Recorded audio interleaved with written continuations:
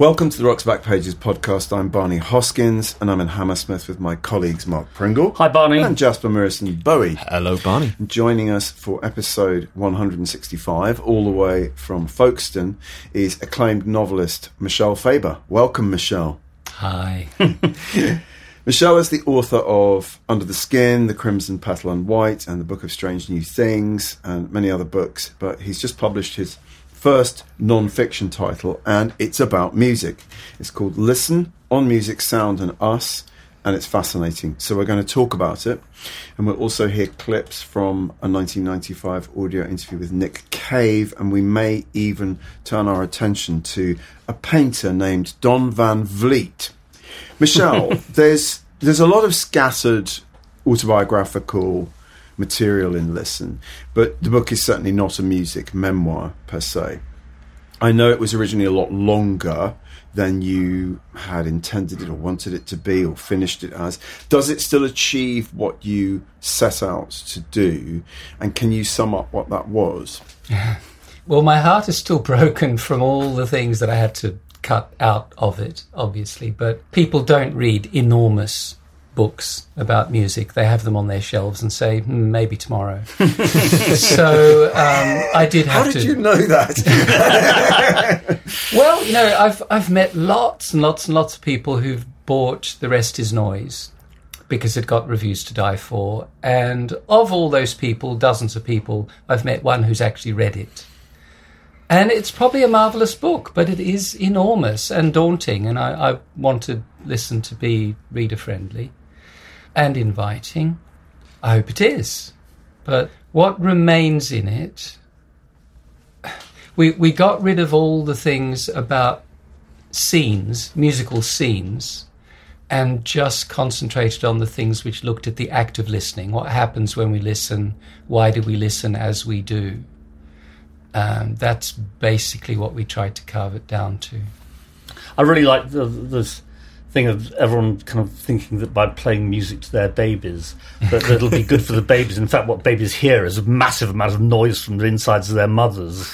Yeah, it's very, very loud in there. And yes, I speculate that if you truly wanted to play someone music that took them back to their happy times in the womb, you would probably be playing them industrial music. I'm sorry to Neubauten, controlled bleeding, this sort of thing. Yeah.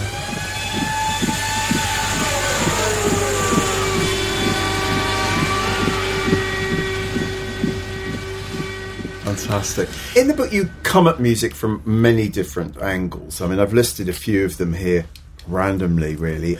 Fashion, racial bias, social use, misogyny, auditory biology, for just snobbery and shame, fetishization of vinyl, live performance, dementia, experimentation, charity shops, and indeed music journalism and album reviews. You know, is it fair ultimately to say that while the book celebrates music, it's first and foremost a kind of exercise in demystification? Yes, that's fair to say. I think the really deep, passionate, engaged love of music is a minority interest. And when you meet someone who really, really loves music for its own sake rather than for what it has done for them autobiographically, you're meeting quite a small number of people. Mm. It's similar to meeting people who are really, really into Renaissance art or gardening or, you know, breeding pedigree dogs or whatever. It's a niche thing. And for most people, music serves purposes, various social purposes. It helps them to bond with their peer group. Mm-hmm. It means there's something to talk about with the people at work. There's a new Rolling Stones album out. Everybody is aware there's a new Rolling Stones album out. You can have that cliched conversation about, is it a return to form, etc., etc. Mm-hmm. And these are ways of getting on with the people that you hang around with. And they really have nothing to do with what that music intrinsically might be doing for you. I mean, arguably, you know, I found myself thinking while I was reading the book that, you know, what we do here at Rock's Back Pages, in the end, isn't really about music. Sorry, it sounds like apostasy, but in a sense, it's true. What we're actually doing here is we're kind of wallowing in a certain amount of nostalgia. We're exchanging information. We're organising information and opinion. We do listen to music in the office, but I suspect that actually it's a sort of 1 or 2 removed from what you're trying to do in this book. Yes, and there's also that question that hangs over our listening, even those of us who regard ourselves as music fans.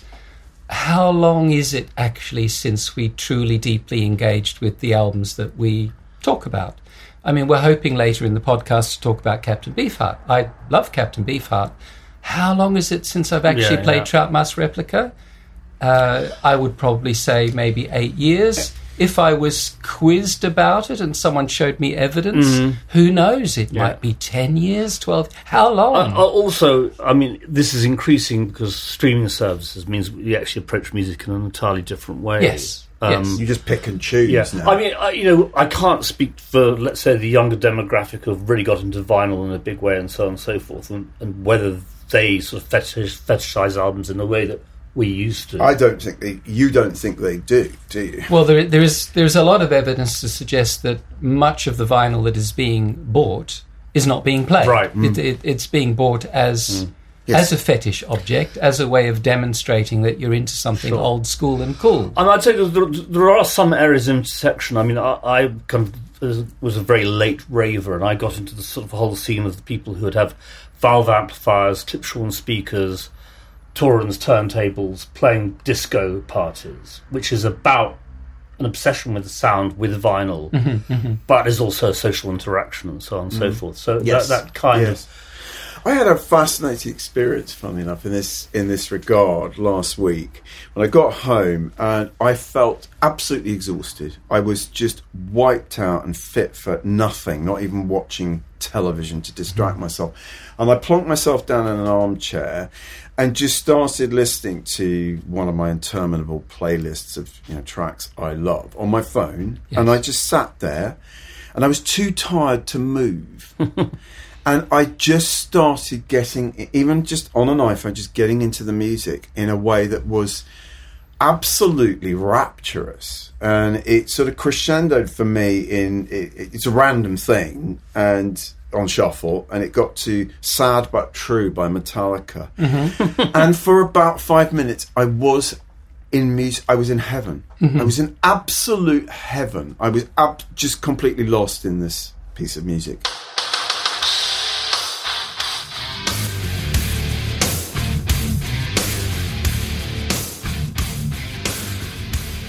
Well, one of the things really interesting. Yeah, one of the things that's interesting about that, I mean, there's a number of things that are interesting, but the fact that it was coming out of your phone, because there's a chapter in the book called Let's Rumble, which is about vinyl and the fetishization of vinyl and the deluded notion that there is more on a vinyl LP than there is on digital music. And the people who are really into that kind of hi-fi would have total contempt for you listening to something on your phone, for God's sake. Yeah. That could not possibly deliver a transcendent musical experience. But it did. But it did. It did, partly because I know the track, right? Yes. And that's always, I think that's an issue that's interesting to look at. There's also comes to the next, I mean, for example, I've got a really decent stereo at home, and I've hardly played anything through it in the last 18 months. And I've got these little Bluetooth speakers, which I can just turn on a Spotify into that, and that's the way I listen to music now. I'm not getting the fantastic experience of this beautiful stereo, but I'm listening to more music as a consequence. Well, so it's a trade-off in a sense. I think it's interesting. You mentioned earlier that there are, and I think this is quite probably true, that there are very few sort of true music fans who are really passionate to that deep extent, but don't you think that there's still some difference between music and other interests in that even for that level of music fans, many people would say that they are, on occasion, deeply moved by music? Yes, I think one of the special things about music is that it literally enters our bodies, our bloodstreams, before we have the capacity to analyse or make any judgments about it. So people's relationship with, for example, books or movies, it has to form when they're older because they can't, ingest it when they're younger. Whereas music, babies and toddlers are taking it in, and it is doing something to them. It's a bit mysterious what that is, but that relationship is non-consensual, if you like, because the music will go into the body and do that thing, and in some cases will create a very deep and passionate love in people who, if they had been older and given the choice as to whether they would like that thing or not, might not have chosen to like it, but, it's there. Yes. One of the chapters in the book, I know they're not chapters as such, but one of the pieces in the book is about live performance, and it's very interesting. And one of the things I think is interesting is that no one ever says, I went to hear X at the Albert Hall last night. Always privileges the sense of seeing, of sight. No one ever says, I went to hear this band. So it's interesting to me that sense is privileged over the auditory experience of music. I don't know why that should be. I see Mark's mouth about to open. Well, I mean, I think they say see because you are seeing it. Yes. But they absolutely go, well, decreasingly so, but they go to listen to what's been performed. But then why would you not put hear first? Because it's about music. It's not about how they look or what clothes they wear. Strikes me as more of a quirk of language than something kind of deeply indicative. I'm not sure. I don't know. I'm not sure about that. We can come to blows about this afterwards. Yeah, I mean, I think it's more that probably most people, if you said to most people, would you give up? Would you rather be blind or deaf? I expect most people would probably say they would rather be deaf. But they wouldn't be going to concerts. They wouldn't be going to concerts. That's a very good point. Or they're Evelyn Glennie who managed to kind of... Well, they might be. I mean, that's actually not true. They might be, because there are more senses that music can actually affect than just hearing. You can now buy sort of semi-speakers that actually sit on, like a backpack, sit on your back and help you feel the bass in a way that you can normally only feel with an enormous sound system. You could go raving as a deaf person. There's a chapter I had to cut out of the book for space reasons called I Said Hey, Hey, which is about the Glitter Band playing a gig at a particular venue. And they are really struggling to engage the audience. They try every trick in the book, come on girls, let's hear you sing, etc. Everyone's completely ignoring them. And at the end of this clip, you are told that this is in fact a club for the deaf. And that's why these people are reading magazines rather than, listening to the Glitter Band. No one had told the Glitter Band this. And one of the things that illustrates is that in a venue, there's lots of things going on. People are going there for a number of reasons. They're hanging out with their kind. They're having a social experience. And it may not actually be totally necessary that they hear the music. Unfortunately, this has actually become a thing now. I mean, where I basically stopped going to see popish groups. My thing is R&B and so on and so forth, because you can't hear the band for the audience talking through the show. So actually it's become all about the experience of the night out rather than about the experience of actually listening to music. Yes. So, I think there's interesting discussion to be had there, and it kind of goes back to something you said earlier, which is the enjoyment of music for music's sake, or the enjoyment of music for background's sake, or nostalgia's sake, or whatever, raises this topic of like, well, is there such a thing as a higher order pleasure, or that's sort of more valid and more genuine in some way, or is it a sort of level playing field and actually listening to music for a purpose is sort of fine? Well, of course, historically, we're in this weird little tiny blip historically where we have recorded music and we can return to it. It's not an evanescent experience. And of course, for most of human history, music very much had various purposes. There's no way that you would have music purely for some aesthetic thrill. That would have been a bizarre concept.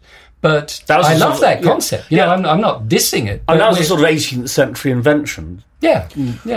Music for pleasure. Well, I mean, folk music's historically, I would say, even if let's say they're ritual based or whatever Yes. it might be, because you touch on this in the book, but I would say that is still a form of communal pleasure. It's not necessarily, I mean, it's pleasure via music nevertheless, isn't it? Sure, yeah. I mean, folk is passing on various tribal experiences. Storytelling and so on. But yes, that doesn't mean... Or a that drum circle, for example. Yeah, you know, yeah. that's something or- where or- people are participating in. Yeah. Maybe it's a ritual, maybe it has Well, there's the songs that sociological, slaves religious sang while they were connotations. forced to work. Yes. Yeah. So what was the use, what was the purpose of that? It was to make it less But also, horrible. you for can't them. deny the pleasure people got from church music. Yeah, absolutely. You know, Yeah, which yeah. was functional, but Yes. also Right. was That's kind of beautiful, what I'm you saying, know. is that actually, you know, you can still have pleasure via music, Yeah, even if sure. it has an ultimate Indeed. purpose. If it didn't give you pleasure, then people wouldn't use it. Michel, we've got very few pieces by you on Rock's Back Pages, but one of them that we're going to feature on the current homepage is your review of David Byrne's How Music Works, which came out in 2012. And it made me wonder whether, you know, how many other books like that sort of set the scene or got you thinking about writing your own book about how music works. Well, David Byrne's book's a really good book, but one of the dynamics in it that it shares with a lot of music books is this sort of notion that if the reader took a page out of the author's book, they would improve their taste. You know, if they made up a playlist of the things that author values, then they'd get an upgrade Right. in their Cultural and upgrade. yeah, I very much wanted to avoid that in this book and give very little away about what I like, because it's really about what you like and why you like it, Right. and why it's okay to like it, even if it's considered uncool and Even so if on. it's Nana Mouskouri. Well, she's a lovely singer, and Yeah. it's interesting that someone who had such a fine voice and who sold 350 million records, the highest selling female singer, should be so invisible, so excluded from the conversation when people talk about music and about female singers in particular. Till the white rose blooms again, you must leave me. And that leads us into areas of class, perhaps. The idea that things that are appreciated by working class people or lower middle class people are somehow cruder or less have less merit Sure. than things that are appreciated by more educated or whatever you call it, higher class people. And that's a very interesting area And the of sadness discussion. of the fact that all 350 million of those Nana Mouskouri albums are now in charity shops. Not all 350 million, but yes, there's a chapter later on in the book called "The Dead Give Up Their Doonikins," Yeah, which I love that chapter. is about where all that music goes. But of course, we are also headed for where that music goes. It's just one of those existential things. Yeah, you quote some friend of yours who works in charity shop. Who Yeah. says not only do people bring in old vinyl and books, they bring in like photograph albums Yes. and diaries. Their All human grandparents' life is diaries, here. Yeah. and your friend feels so sad about that, and it is a kind of sadness. It's a deep I sadness. found photograph albums fascinating. Well, they are. You know, think. I mean, it's this odd glimpse at someone else's It's a life that's with- being chucked away. Well, yes, Yeah. but there's no apparent narrative that you can discern. Yeah. All you can do is try and go from one picture to the next and one page to the next, and sort of try and make sense of it. And it's really It's interesting. fascinating. There's an But- interesting connection to our last guest, Kate Simon, who said that one of the reasons she loves photography is that what do people grab when they're leaving their burning house? It's Yes. their photo album, Not their jewellery. not their jewellery, not their albums. Not their MacBook. I'm sure Donald Trump wouldn't take the photographs. No, he can't even remember the name of his Yeah, first yeah. wife. I don't think. But, you know, charity shop donations are a bit like those photograph Yeah. albums, because you're looking at this Simple Minds album and you realise that fulfilled a function in someone's life Yeah, yeah. once. That was doing something Yeah. for them, which clearly it no longer is. Yeah, Yeah. exactly. So quite early on in the book, you know, what I was enjoying, actually, but it slightly uncomfortably, was this sort of assault on my own assumptions, my own orthodoxies. You know, as someone who wrote for NME and was involved at the start of Mojo, and so I come from that sort of belief system, if you like, with a lot of reservations, as it happens, you know, and none more summed up than by the fact that the new issue of Mojo has got the Beatles on the cover, and the new issue of Uncut has got Bob Dylan on the cover. And no Paul Weller, wow. Well, thank God no Paul Weller. I can just about stomach the other two. But I do, there's something weirdly stuck about these publications that, you know, when do you, I think maybe they put Aretha on, you know, one black woman on the cover when Aretha died, and that was probably it in the entire lifespan of those magazines, right? So what I loved your this quite severe critique of the whole 100 greatest albums list and all of that stuff I sort of grew up on, and now I guess I do disavow. Do you think this will be... It's very comforting to comforting, feel that you're part of a group who, you know, broadly agree on what are the best things ever made, and you can have this interesting little peripheral discussion about, no, I think number 42, you know, that should be higher, etc. I completely hate lists. I always have. You know, every now and again you see one which is actually kind of, you know, someone posted on Facebook the NME's choice of the top records of 1981, and it was just a fantastic list because so much great music was made in 1981. But generally, I hate lists. Always have hated lists. The received wisdoms, and there's that, you know, chapter where you talk to a number of people of colour about Pet Sounds, about Revolver, and I found that very interesting. They are what I found interesting about those conversations with those people of colour is how generous-spirited they were about their exclusion and the appropriation of music that, you know, comes from their heritage.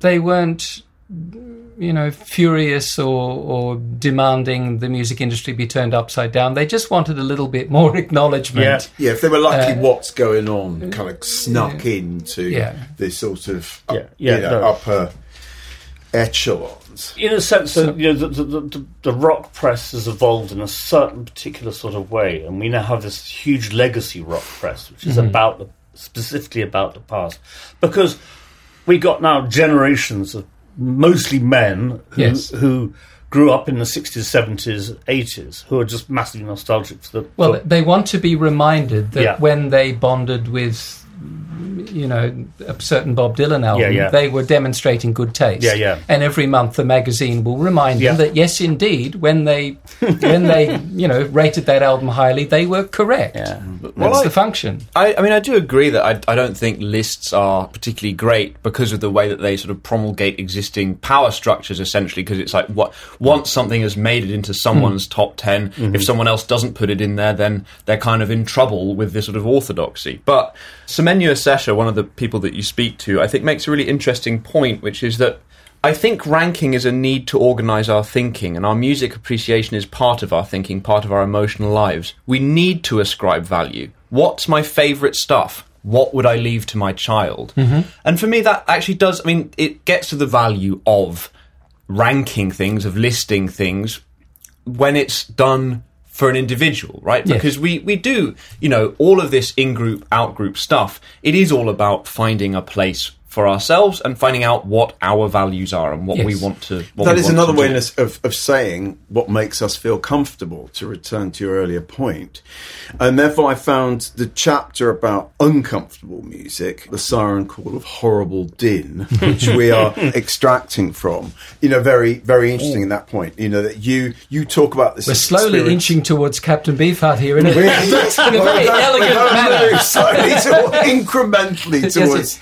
Anyway, go on. Yeah, but I mean, you talk about the experience of hearing the White Album at the age of 10, and even that, just taking that sort of chaotic double album taking that in was quite difficult. But you get to Revolution 9, the penultimate track, and you rightly point out that for most Beatles fans and pop fans, this was just a sort of an abomination. What the hell are they doing? You quote from Alan Smith's review that we have on Rock's back pages. He calls it a load of old codswallop. He's disappointed that they've... But you say, my 10-year-old self was electrified, and you say, it made my brain light up with strange thrills. I couldn't even say if I liked or hated it. The piece seemed supremely indifferent to what I thought of it, as indifferent as a giant alien organism might be to the opinions of puny earthlings. And in that moment, the path towards surrealist provocateurs like Nurse with Wound opened up, and I set foot on it, and other paths I might have trodden on disappeared from view. So that's an interesting kind of moment in your young life. And I know other people, obviously, like, you know, my dear friend Chris Bonn, who was Bieber Cop at NME, who was always trying to get me to listen to, you know, mainly German provocateurs, and it just would not stick because it just was not comfortable enough for me. Well, I mean, one of the quotes in the book is from a member of Einsturzen Neubauten saying, "We want to torture people." And, you know... that must have been it then. Well, yeah, evidently you did not wish to be tortured. And still don't. But so people do, right? Yeah, I mean, you know, paradoxically, I'm now part of a sort of London improvised music scene, which I reached very much in my old age, because I wanted to hear something I hadn't heard before. And it's really hard to find things that you haven't heard before, because the history of music has become so embedded in the present of music, with exceptions like grime and so on and so forth, which in themselves are really interesting. And so it was actually the only way to sort of kind of wake myself up in terms of music. I can absolutely understand that. I mean, when punk started evolving, one of the most interesting bands were Alternative TV, and they got slated because they were doing this, you know, improvised, sort of jazzy, chaotic music. Probably my favourite punk band. For me, they've stood the test of time. But the point is that as soon as they were giving people things they hadn't heard before, in this spirit of, hey, we're punks, we can do anything we like. When we said you could do anything you like, that's not what we meant.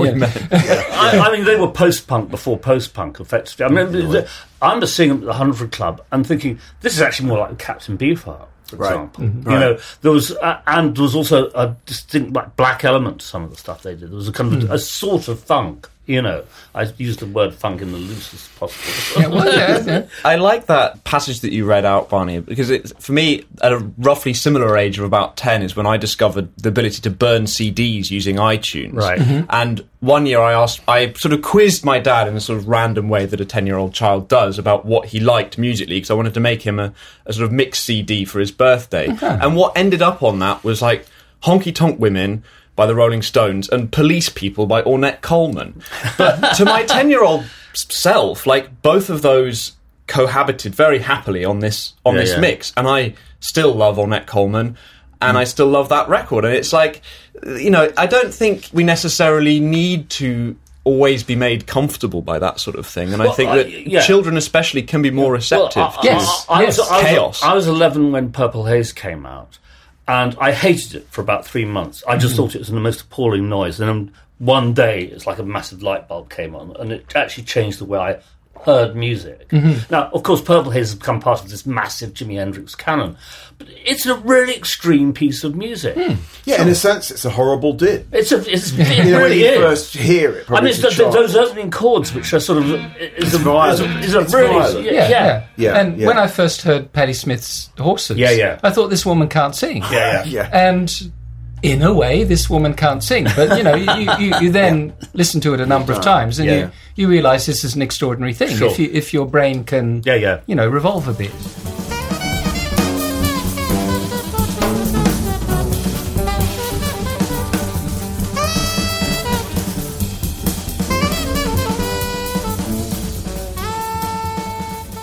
If we're talking about, you know, sonic violence and horrible dins, this sort of shades into, you know, your chapter about tinnitus, which I suffer from quite badly as well in this year particularly.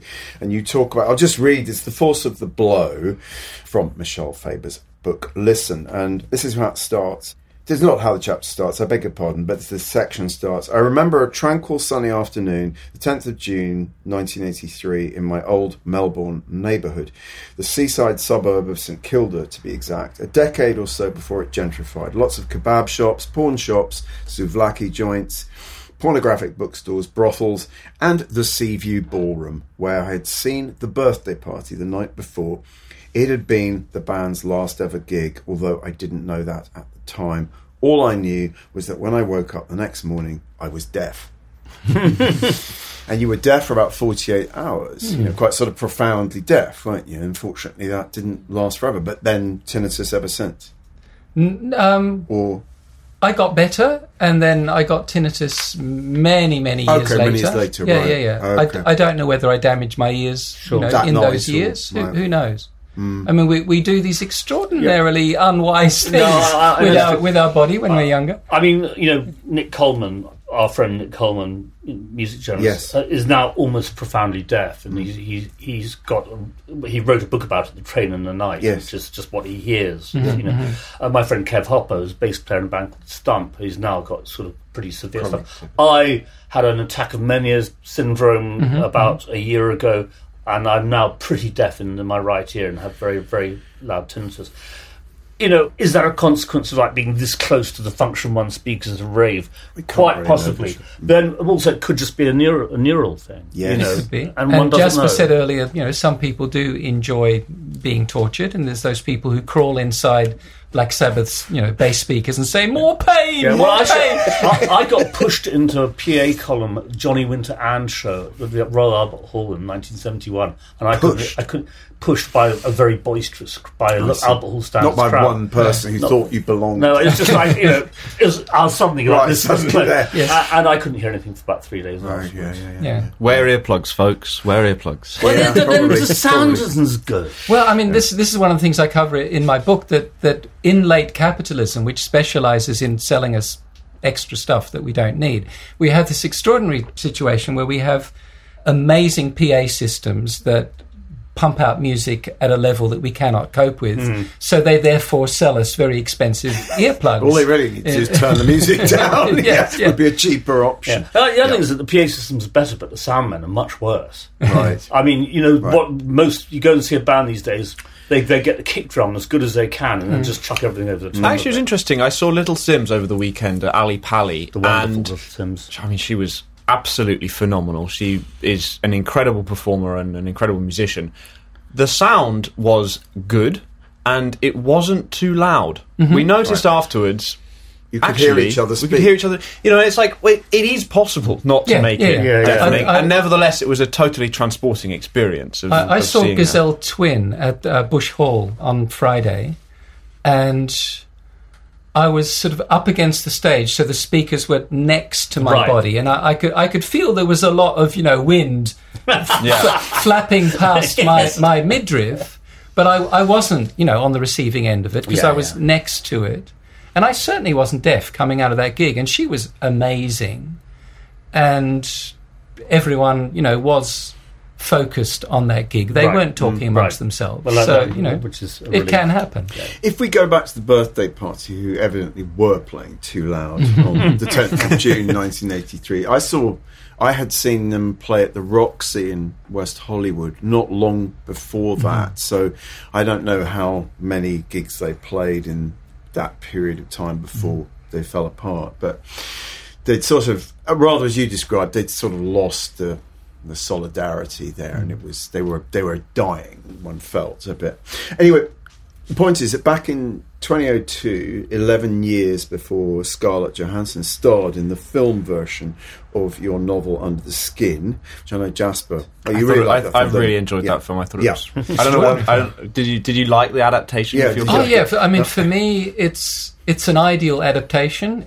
It's so free; it doesn't feel obliged to attempt to make a. I have to confess, I haven't read the book. Fine. I mean, for me, the relationship of Jonathan Glazer's film to my book is similar to the relationship of Apocalypse Now to Conrad's Heart of Darkness. Sure. It's that kind of leap. Interesting. Right, Which, you know, that's what you want as an artist, I would have thought. Completely. Amazing soundscapes in that film as well. I mean, Mika Levy's wow. great. I have not read the novel or seen the film, but I do want to interject there that I have read The Crimson Petal and White and thought it was magnificent. And I also, the poems that you wrote about Eva, your second wife, Undying, that collection of verse, I think is extraordinary, so beautiful. I heard you reading from it at the Curious Literary Festival.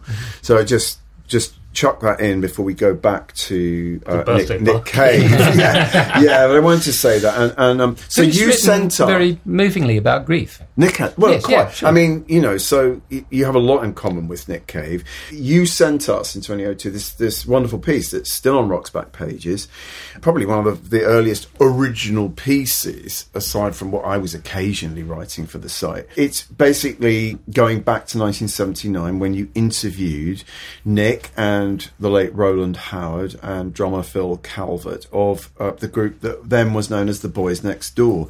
And it is absolutely fascinating. You wrote it you were a student at the University of Melbourne at the time. Glad to say that they subscribed to Rock's back pages. I checked that. But there was a student rag called Farrago, and you wrote some music pieces for that, including I did. And you interviewed the Boys Next Door. The impression one gets is no one else wanted to interview them or thought very much of them. And indeed, you're not very flattering about what you call the sanitised punk pop of that album, Door, which I have next door, I'm pleased to say. But it's very interesting to read about Nick, you know, who at that point, you know, you describe him as a fresh-faced, fairly healthy-looking young man. His hair was washed and fluffy.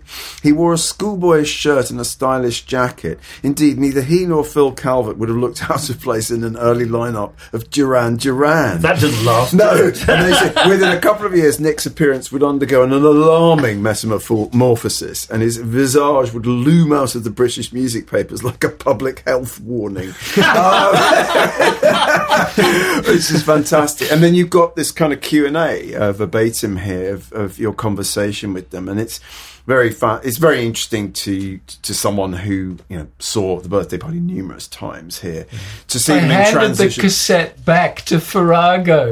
They had given it to me, and, you know, I couldn't afford to buy cassettes, so I was honour bound to give it back to them. If I'd kept it, of course, I could have given it to Wouldn't Rock's that be back pages. amazing? That would have been Do you think brilliant. it could be still sitting in a kind of box somewhere? In No, Melbourne? it will have Been probably thrown away. Kylie Minogue on it. But it's a marvellous piece, and you talk about this experience you have when I think Under the Skin is obviously being published in Czech or something, and you're in a bookstore in Bratislava, am I right? And yes. Your book is there, and you see Nick's novel, which I'm guessing is And the Ass or the Ass or the Angel. Angel, Yeah. that one, and it sort of hits you as a sort of extraordinary moment that you're both now novelists.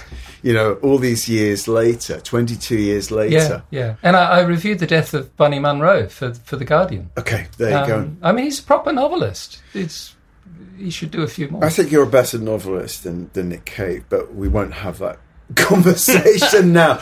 Partly this is a way of queuing up the week's new audio interview. So it's like how far Nick had come from the fluffy-haired Duran Duran lookalike of 1979. Mark, tell us about it. It's Andy Gill interviewing him in 1995 about the Murder Ballads album. Well, we must listen to the very first clip. Let's listen to this.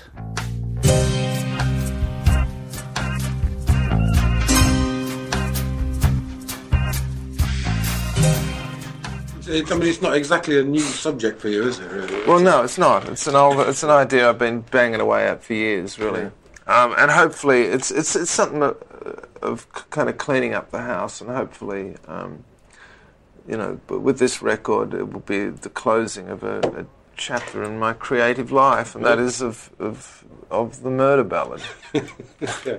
I guess the only kind of thing lacking on the album, there seems to be a distinct lack of preachers on it for you. I mean, there's normally There's no preachers on it? Oh, good God.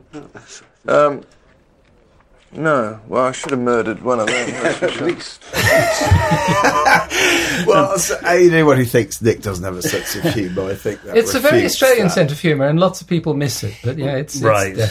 Isn't it just? Yeah. I mean, I've actually written a little bit about this because just when I spent a lot of time with the birthday party, and I found it very difficult to plug into their mode of humour within the group, and it's very dark and mordant.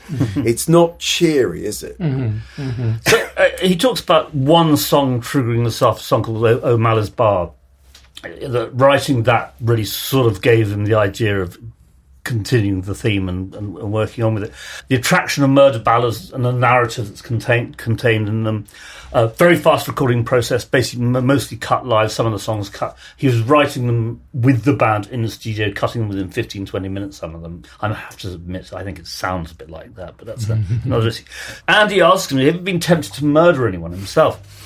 And Nick said no, but he's aware that he does have anger. He has, and of course we've got on the site the interview with Jack Barron did with him, where he basically he tries to beat Jack Barron up and can kick him into a harbour. I think it's he's definitely got a bit. We also have the audio interview in which he tells Matt Snow that he is the inspiration for the song Scum. Yeah, no, and he's reading out the lyrics. Yeah, Matt's going. No, Matt, it's not about music journalists. It's about you. That is absolutely fantastic. I know a female journalist who's convinced that Scum is about her. So Antonella. Yes. Well, I think it was also about her because she wrote, she wrote a few rather brilliant and very irreverent pieces for Zigzag magazine. One was about Morrissey, which infuriated him, and the one about Nick was equally infuriating to Nick Cave.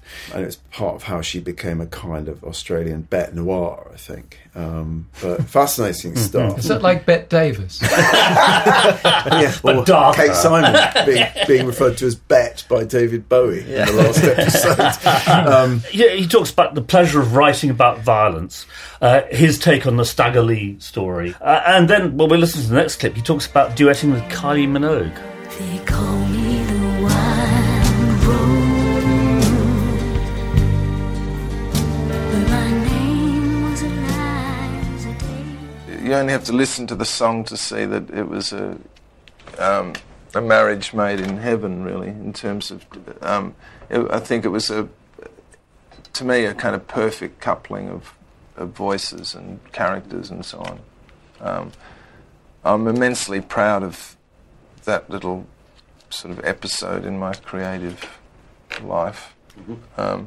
Something that I'd wanted to do for years, to sing a song with Kylie Minogue, and that she wanted to and did so with such enthusiasm and intelligence and courage was extremely gratifying to me. And I kissed her goodbye, said all beauty must die, and I leant down and planted a rose between her teeth. They call me the wild rose. Yeah, I mean, I really like what he says there. Yeah. And his question is slightly couched in the thing of, why did you do something with Kylie Minogue? But Kylie Minogue had already kind of changed her entire who she was by that point. And actually, it makes an enormous amount of sense. I mean, Kylie Minogue went from being the poppiest pop person, Neighbours, Stock Aitken and Waterman, to really, I think, a substantial artist, Sure. And I found Andy's question... Well, I mean, you can understand from a point of view of, if you were Kylie Minogue's manager and she's this squeaky clean, soap opera star at such a Stock Aitken Waterman, that maybe, as it were, getting creatively into bed with Nick Cave might not have gone down very well with some of her fans. I mean, I think that... No, but she was beyond that. She was already way beyond that by that. I mean, let's face it, Kylie Minogue is pretty cool.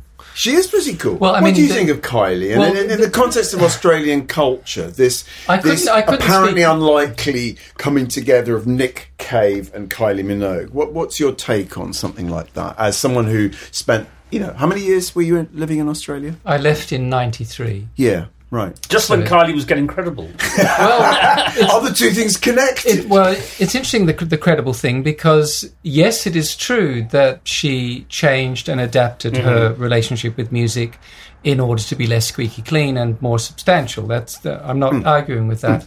But there is also an evolution of the listener thing going on, where people who look back on themselves in the 80s no longer wish to have contempt for themselves for liking the things that they liked then.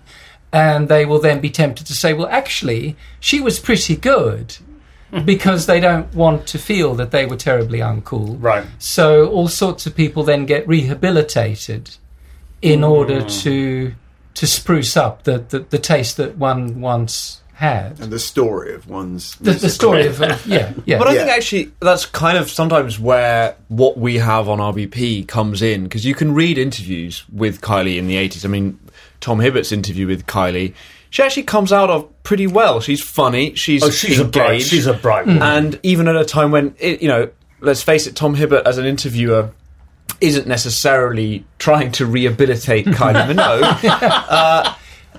She does actually. I've been waiting for the Mark Pringle laugh, the proper big one. This whole podcast. Go on, sorry, sorry, Dan. But she does come out. Looking back, you can see contemporaneously.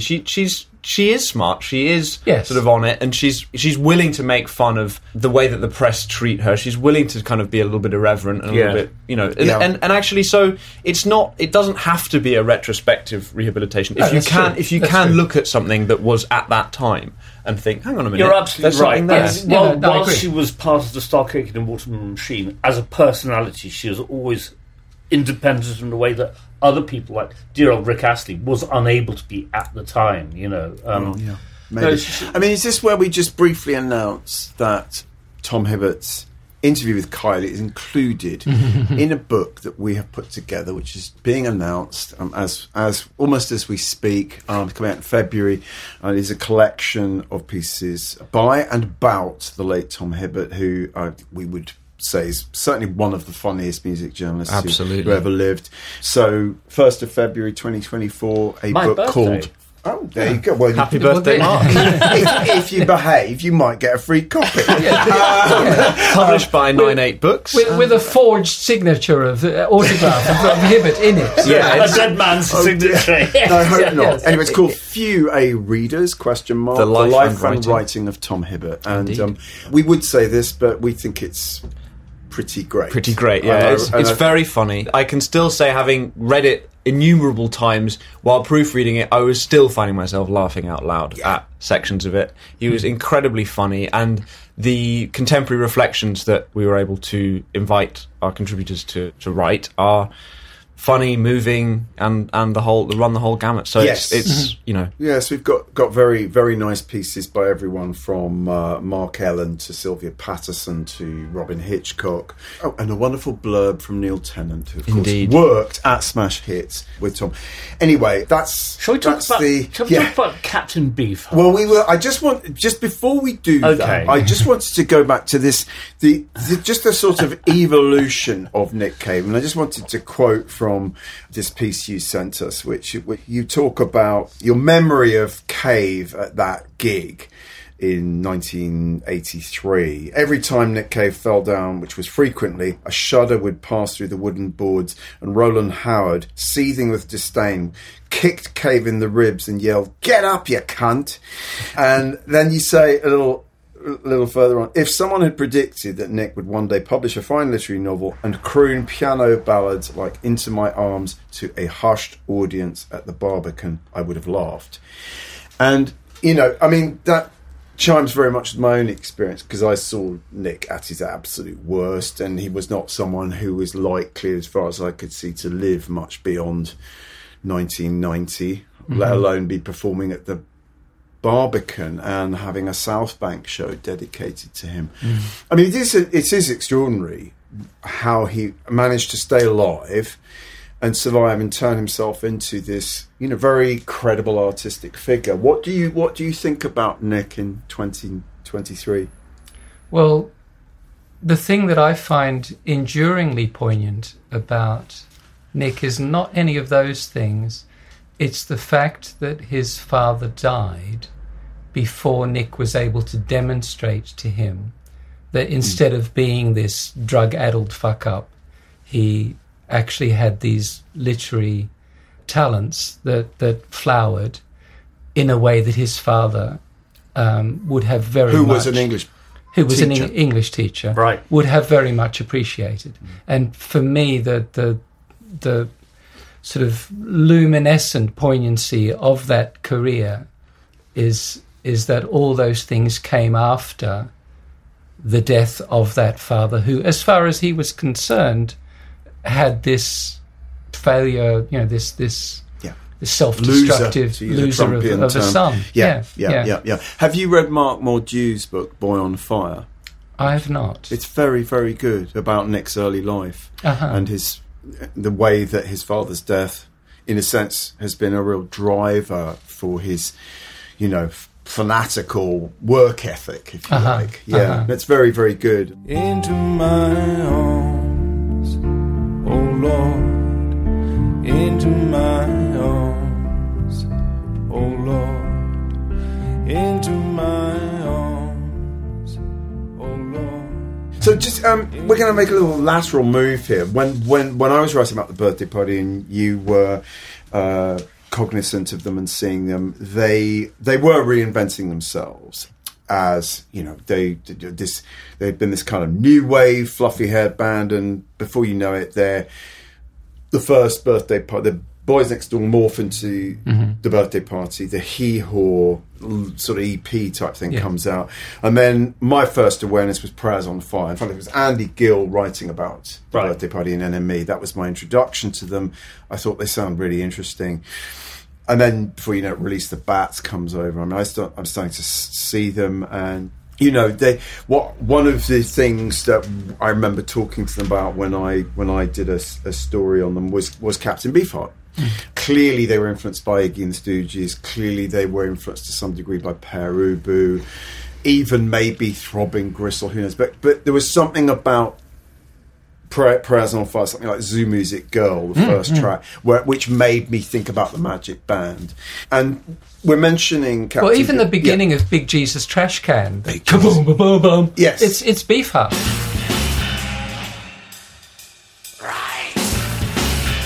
Yes, yeah. I mean, they were thrilling live. I'm not sure it ever translated quite so effectively to record. But since we're talking about Beefheart, I got a press release a couple of weeks ago about a private view at the Michael Werner Gallery on 22 Upper Brook Street, London W1. That's about as posh as it gets in London. And it's an exhibition called Don Van Vliet, Standing on One Hand. And it is paintings by the man we know more familiarly as Captain Beefheart from the 1980s and 90s. And Mark, I mean, the point about Beefheart is that he never made a lot of money as a musician, but as a painter, he became very successful. Well, I mean, he's that very rare thing, a rock musician who became a genuinely good painter, really terrific painter. I mean, there's so many, let's leaving Ron Wood aside, and let's leave Ron Wood well aside. I mean, Joni Mitchell has sort of reinvented herself as a painter. I think she's deeply... Not a very good painter. Deeply indifferent. Ron Wood is an appalling painter. Bob Dylan, the same. Bob Dylan. Just ghastly stuff. Very, very indifferent. Chrissie Hynde, one point I saw a documentary where she says that it's all about painting now. And you just look at her work and think, oh my God, what shit is this? Kevin Coyne got a really big reputation as a painter in Germany. He was definitely more interesting. It doesn't do it for me, but there was something there. But there was certainly something there. In a way, as a personality, he was always that sort of person all along, even as a singer. Beefheart. I mean, after he finally retired, he sort of came and went.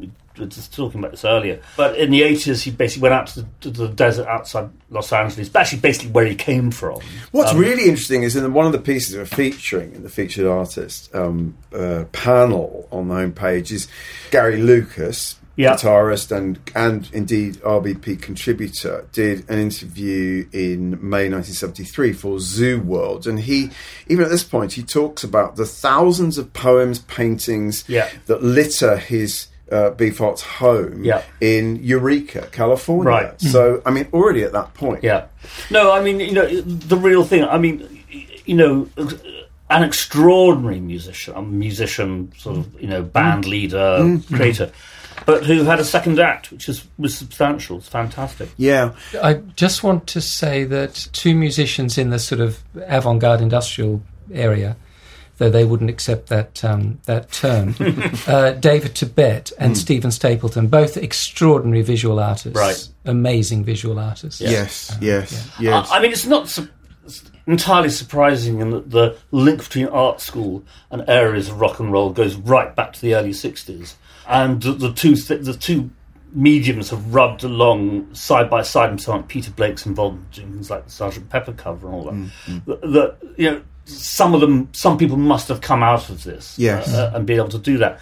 But most of the ones that we know of are just ghastly.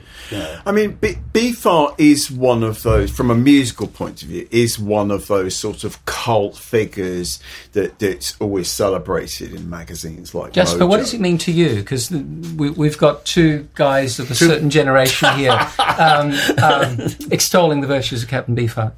I find it interesting musically. Trout Mask Replica. I find him as a character, as a sort of in the firmament of that space. Beefheart, Zappa. That's an interesting set of stories to me. Is it something that I hugely identify with, or is it sort of a foundational part of my own personal musical pantheon, if you like?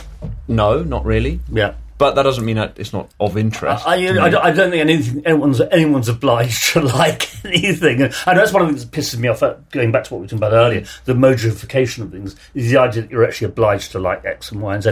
As it happens, Spotlight Kid was my introduction to Captain Beefheart, and I still don't really get on terribly well with Trout Mask Replica, which everyone hails as his great masterpiece. But it is very Marmite.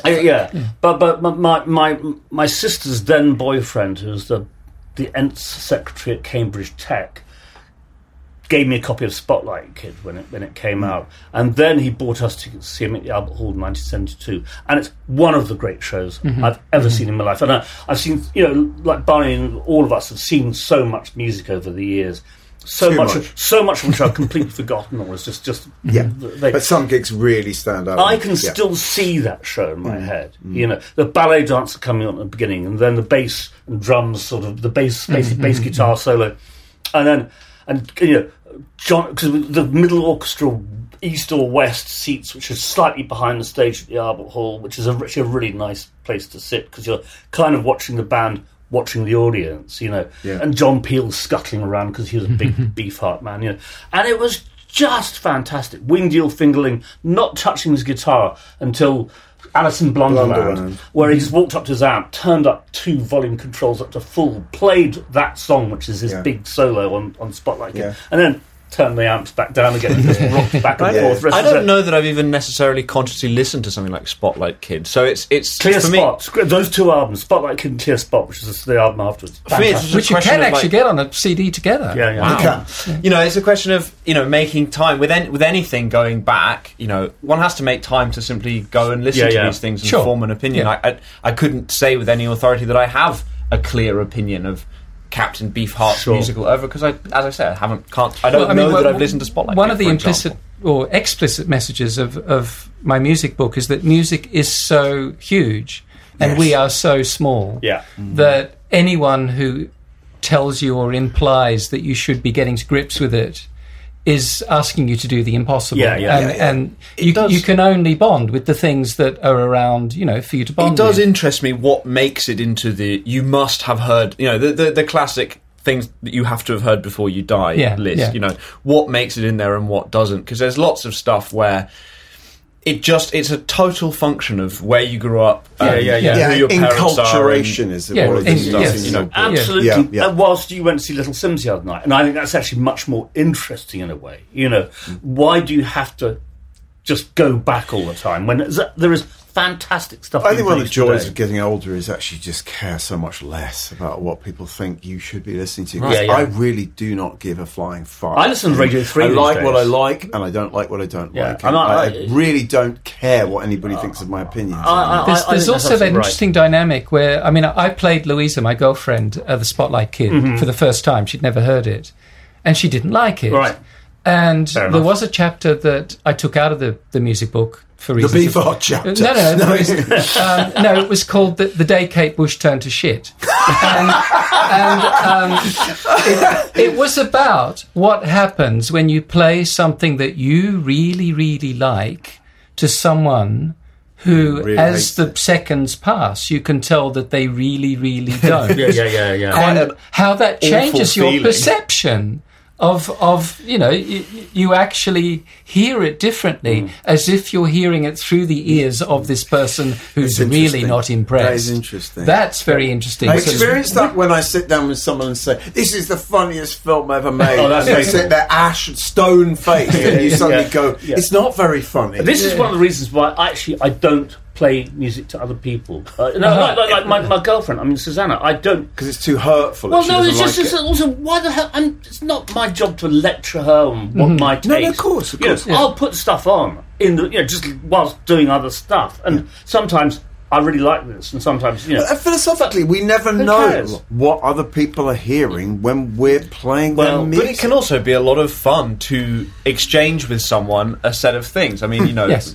I love, for example, if you're in a car with a group of people, if you say you each get one track at a time and you go round, Yes. you get some really interesting conflicts it's of stuff only, that it's only goes fun on. if you like what they're playing you. Otherwise, it's a Well, complete no, because nightmare. you never have, it's that sort of absolved by the fact that it's only ever one track, and anyway, the driver gets to veto anything. So but I really enjoy sharing these with other people. I'm just going to finish this Beefheart section of the episode with a quote from the last pieces we're featuring. It was by the great Tim Page, who was the Washington Post music critic, and it's from 1999, and he's sort of, summarising Beefheart's career as he sees it. Back in the early 70s, when Captain Beefheart was at the decidedly sub-stratospheric pinnacle of his fame, there was no faster way to clear out a party than to put on one of his records and turn it up.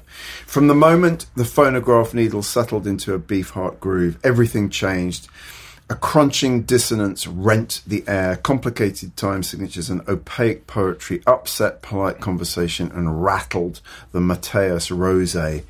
Beefheart's roar of purest gravel and the untrammelled violence of his rhythms sent resident hippie into bummers. That reminds me of when I used to, in about 1970, borrow my brother's copy of White Light, White Heat, There you go. Underground, Same thing. take it to a party, Yeah. play Sister Ray, and it'd be, oh, bummer, man, take it off. You're really bringing us Take off down. that horrible din.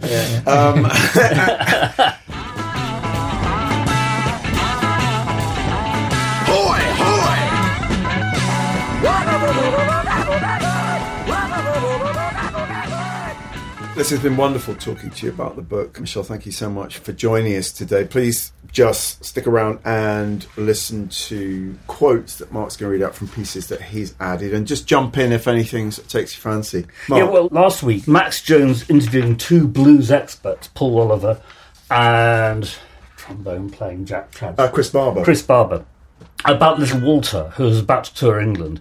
And Paul Oliver says, one of the strongest impressions he left me, because he actually saw him in Chicago, saw him live and met him. One of the strongest impressions he left me with was of his toughness. He's quite small, but wiry, and looks as though he could take care of himself. His scarred features contribute to this impression. Little Walter, by all accounts, was a complete bastard. Actually, I was shown a spot where he was killed in the alley behind the Chess Studios when we were in Chicago a few years back. Yeah. He was a mean motherfucker. He was a mean motherfucker, but My Baby is one of the great blues tunes, without a shadow of a doubt. Mike Oberman in the Evening Star, Washington, D.C. paper in 1968, interviewing Joni Mitchell. She says, as a child, I thought cities were beautiful. I judged them by their neon. Then, in New York, I found that cities are really vulgar. I saw the dirt of the city. I found they were plastic and there was always a rush for the dollar.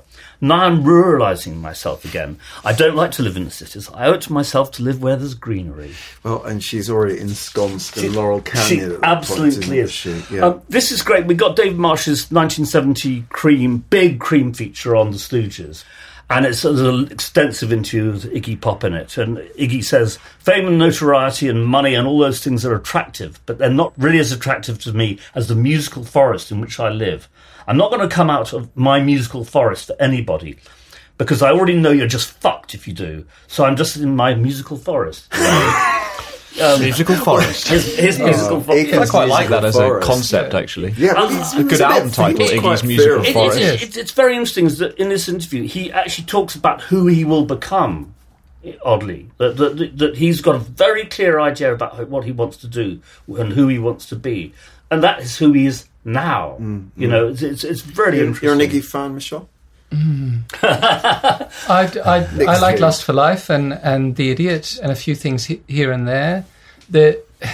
He is very much part of that worship of the self-destructive rock god. Yeah, without whom no Nick Cave probably, I would say. Yeah. But I have trouble with all that because it then feeds into the whole Kurt Cobain sacrificial lamb thing. Yes.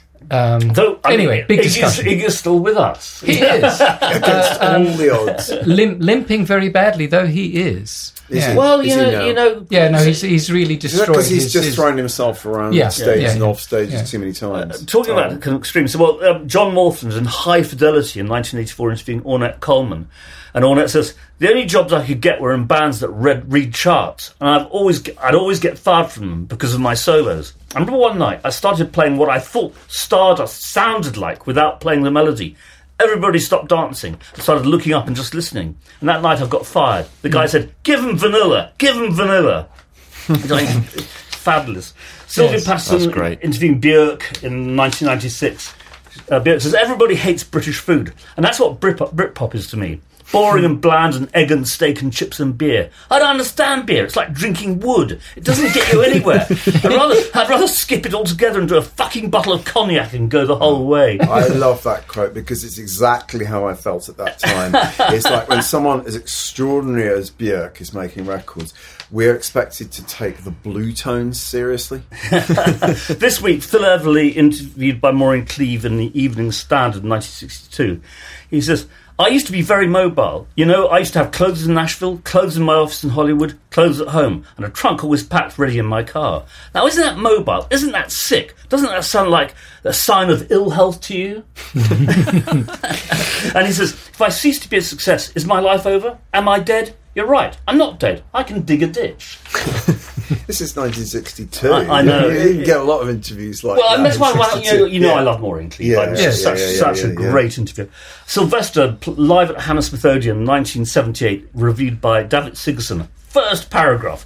Sylvester, Disco's hermaphrodite darling, delivered one of the best shows in world history last night. I absolutely adore that. And who's to say it isn't true? Well, absolutely. I mean, we love Sylvester and Rock's Back Page. We really do.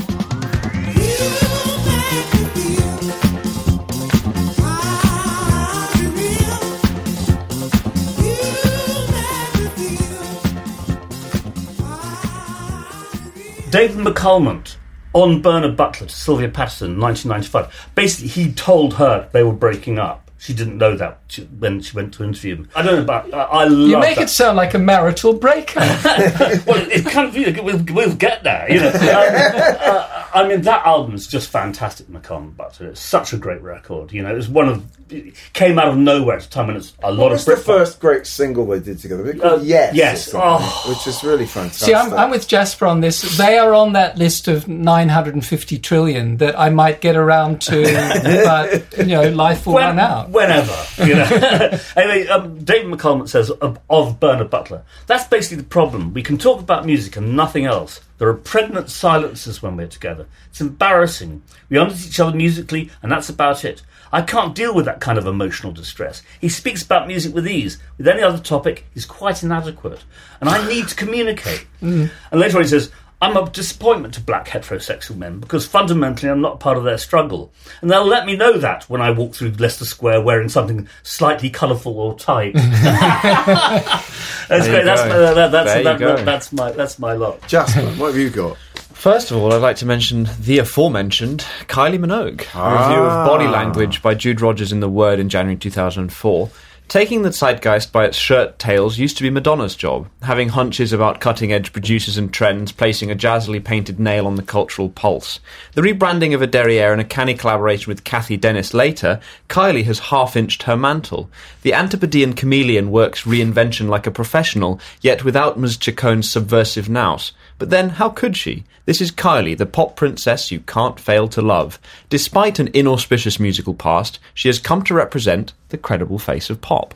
There we Yes, go. Well, there we are. the case is rested. Jude Rogers actually was my interviewer, sort of chairperson Right. at an event in Bristol. And she was great. And she's fantastic. written a book called The Sound of Being Human, which Yes. is lovely, absolutely lovely. No, we love Jews. We love she's Jude. great. Yeah. Moving Great. on Okay. to- Was that just recently then? Yeah, that was like a week and a half ago. Yeah. Moving on to 2013, Goody Mob returns, Steve LeBate in Paste magazine. We legendary trendsetters, Cujo says, and it's about time for southern hip-hop culture to take a fresh turn going into the 21st century. It's all about new ideas, new sounds, presenting it in a whole different way. We want to be that window in the smoking section, a breath of fresh air, an option to the people out here who really take hip-hop as a culture and not just something to sell. Mm-hmm. And I think Goody Mob's influence can't really be understated when it comes to that southern hip-hop sound. Outkast alongside They were them. one of the original Absolutely. exponents, really. And weren't it's a they? really interesting interview. I mean, it's well worth reading. I mean, he goes on to say, I think the mixtape era messed up a lot of stuff. People just thought, oh, they rapping, I can do it. Back in the day, you really had to go through something to say something. But some of these artists haven't been through anything. Their senses haven't been exercised. And to even have the mental capacity to want to sit down and strategically plan out an album, that's how all our records work. We planned out all of them. So much of this current music is not well thought out. They're duplicating stuff that's already been done. You've got to take the time to do your homework so you won't be saying the same thing somebody else is saying. And I think, that's Fair point. pretty astute and pretty on the money there.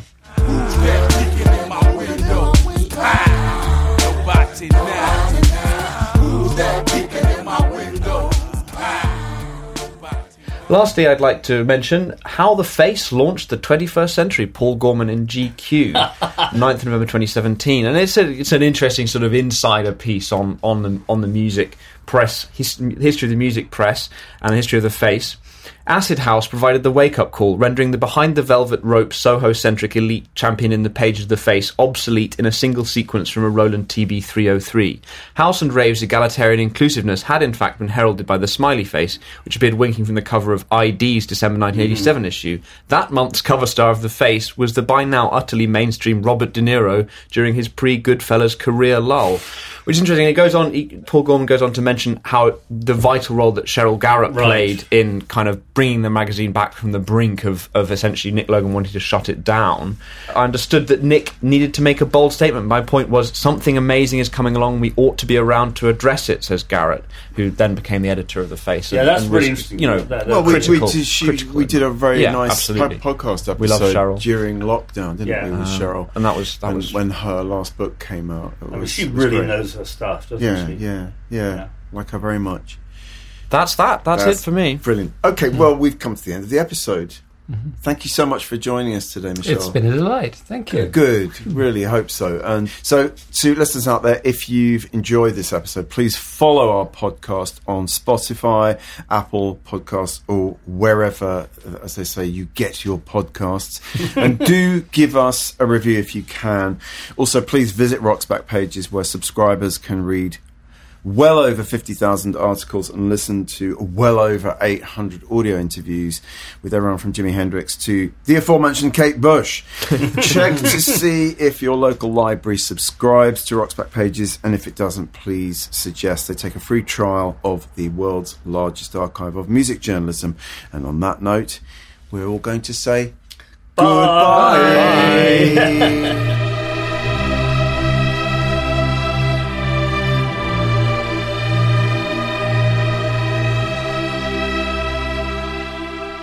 That concludes episode 165 of the Rock's Back Pages podcast. Many thanks to special guest Michel Faber. Listen on Music, Sound and Us is published by Canongate and available now from all good bookshops and also Amazon.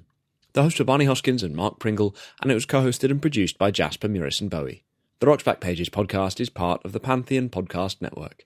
You can find thousands of articles, as well as hundreds of full-length audio interviews at rocksbackpages.com.